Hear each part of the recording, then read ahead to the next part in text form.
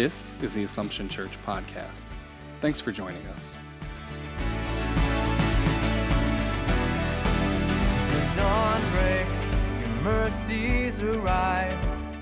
Assumption Church is a Roman Catholic community under the care of the Franciscan Friars Conventual of Our Lady of Angels Province.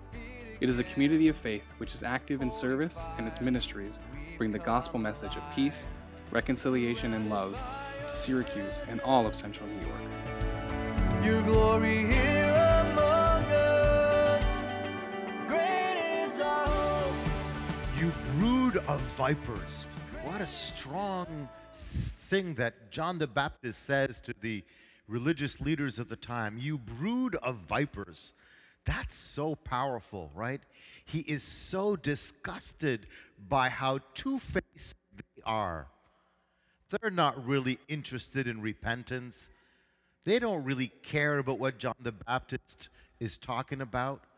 They don't want conversion. They just see that this is the place to be and to be seen. This is where everybody's going. This is the latest thing everybody's doing, so we're going to do it too. Yeah, we're in. John calls them out because they are two-faced. We see that all the time. Turn on the news and you see a lot of that. Look in the mirror and sometimes you see that as well. At least I do. Who we say we are and what we do doesn't really reflect with one another. The inside doesn't match the outside. I thought of this image of being two-faced when I saw the movie Maleficent 2 last week during the Thanksgiving holiday. It's a film about this character Maleficent who is supposed to personify evil. She's played by Angelina Jolie, and she's got these big black wings and big horns. She looks like you would think Satan would look like. I mean, pure evil. But if you've seen Maleficent 1, you realize it's not really true. What you see on the outside isn't always what's on the inside. To some degree, Maleficent, the character, is rather two-faced. She portrays this one persona, but on the inside, she's fundamentally a good person, but deeply wounded. In Maleficent 2, we're challenged to look at some of our assumptions about people. Because one of the characters in this movie who looks just wonderful is actually treacherous. And when you see the play, the show unfolding, you realize that much of what we understand as a traditional fairy tale maybe had a different origin than we once thought. It's not the best movie in the world, but I found it very entertaining and uplifting. But it brings us back to the theme of why do we sometimes have a dissonance between who we say we are and what we do. In the movie Maleficent, it's because of fear. Fear, first of all, that if people see us as we are, they might not like us. We respond to a deep message, deep in our hearts, in our minds, in our souls, that lies to us and tells us that we are not good enough, that we are not loved.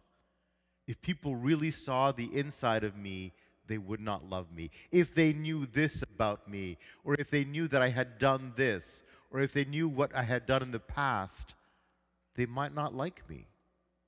God might not like me.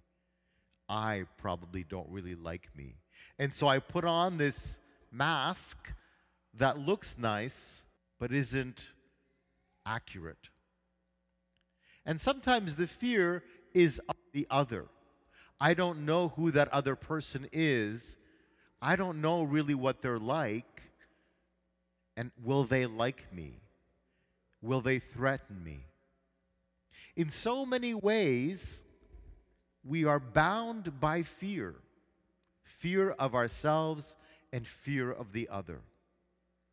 And that's not the plan Jesus has in store for us. In that beautiful first reading, he talks of a vision where the cow and the bear will be together.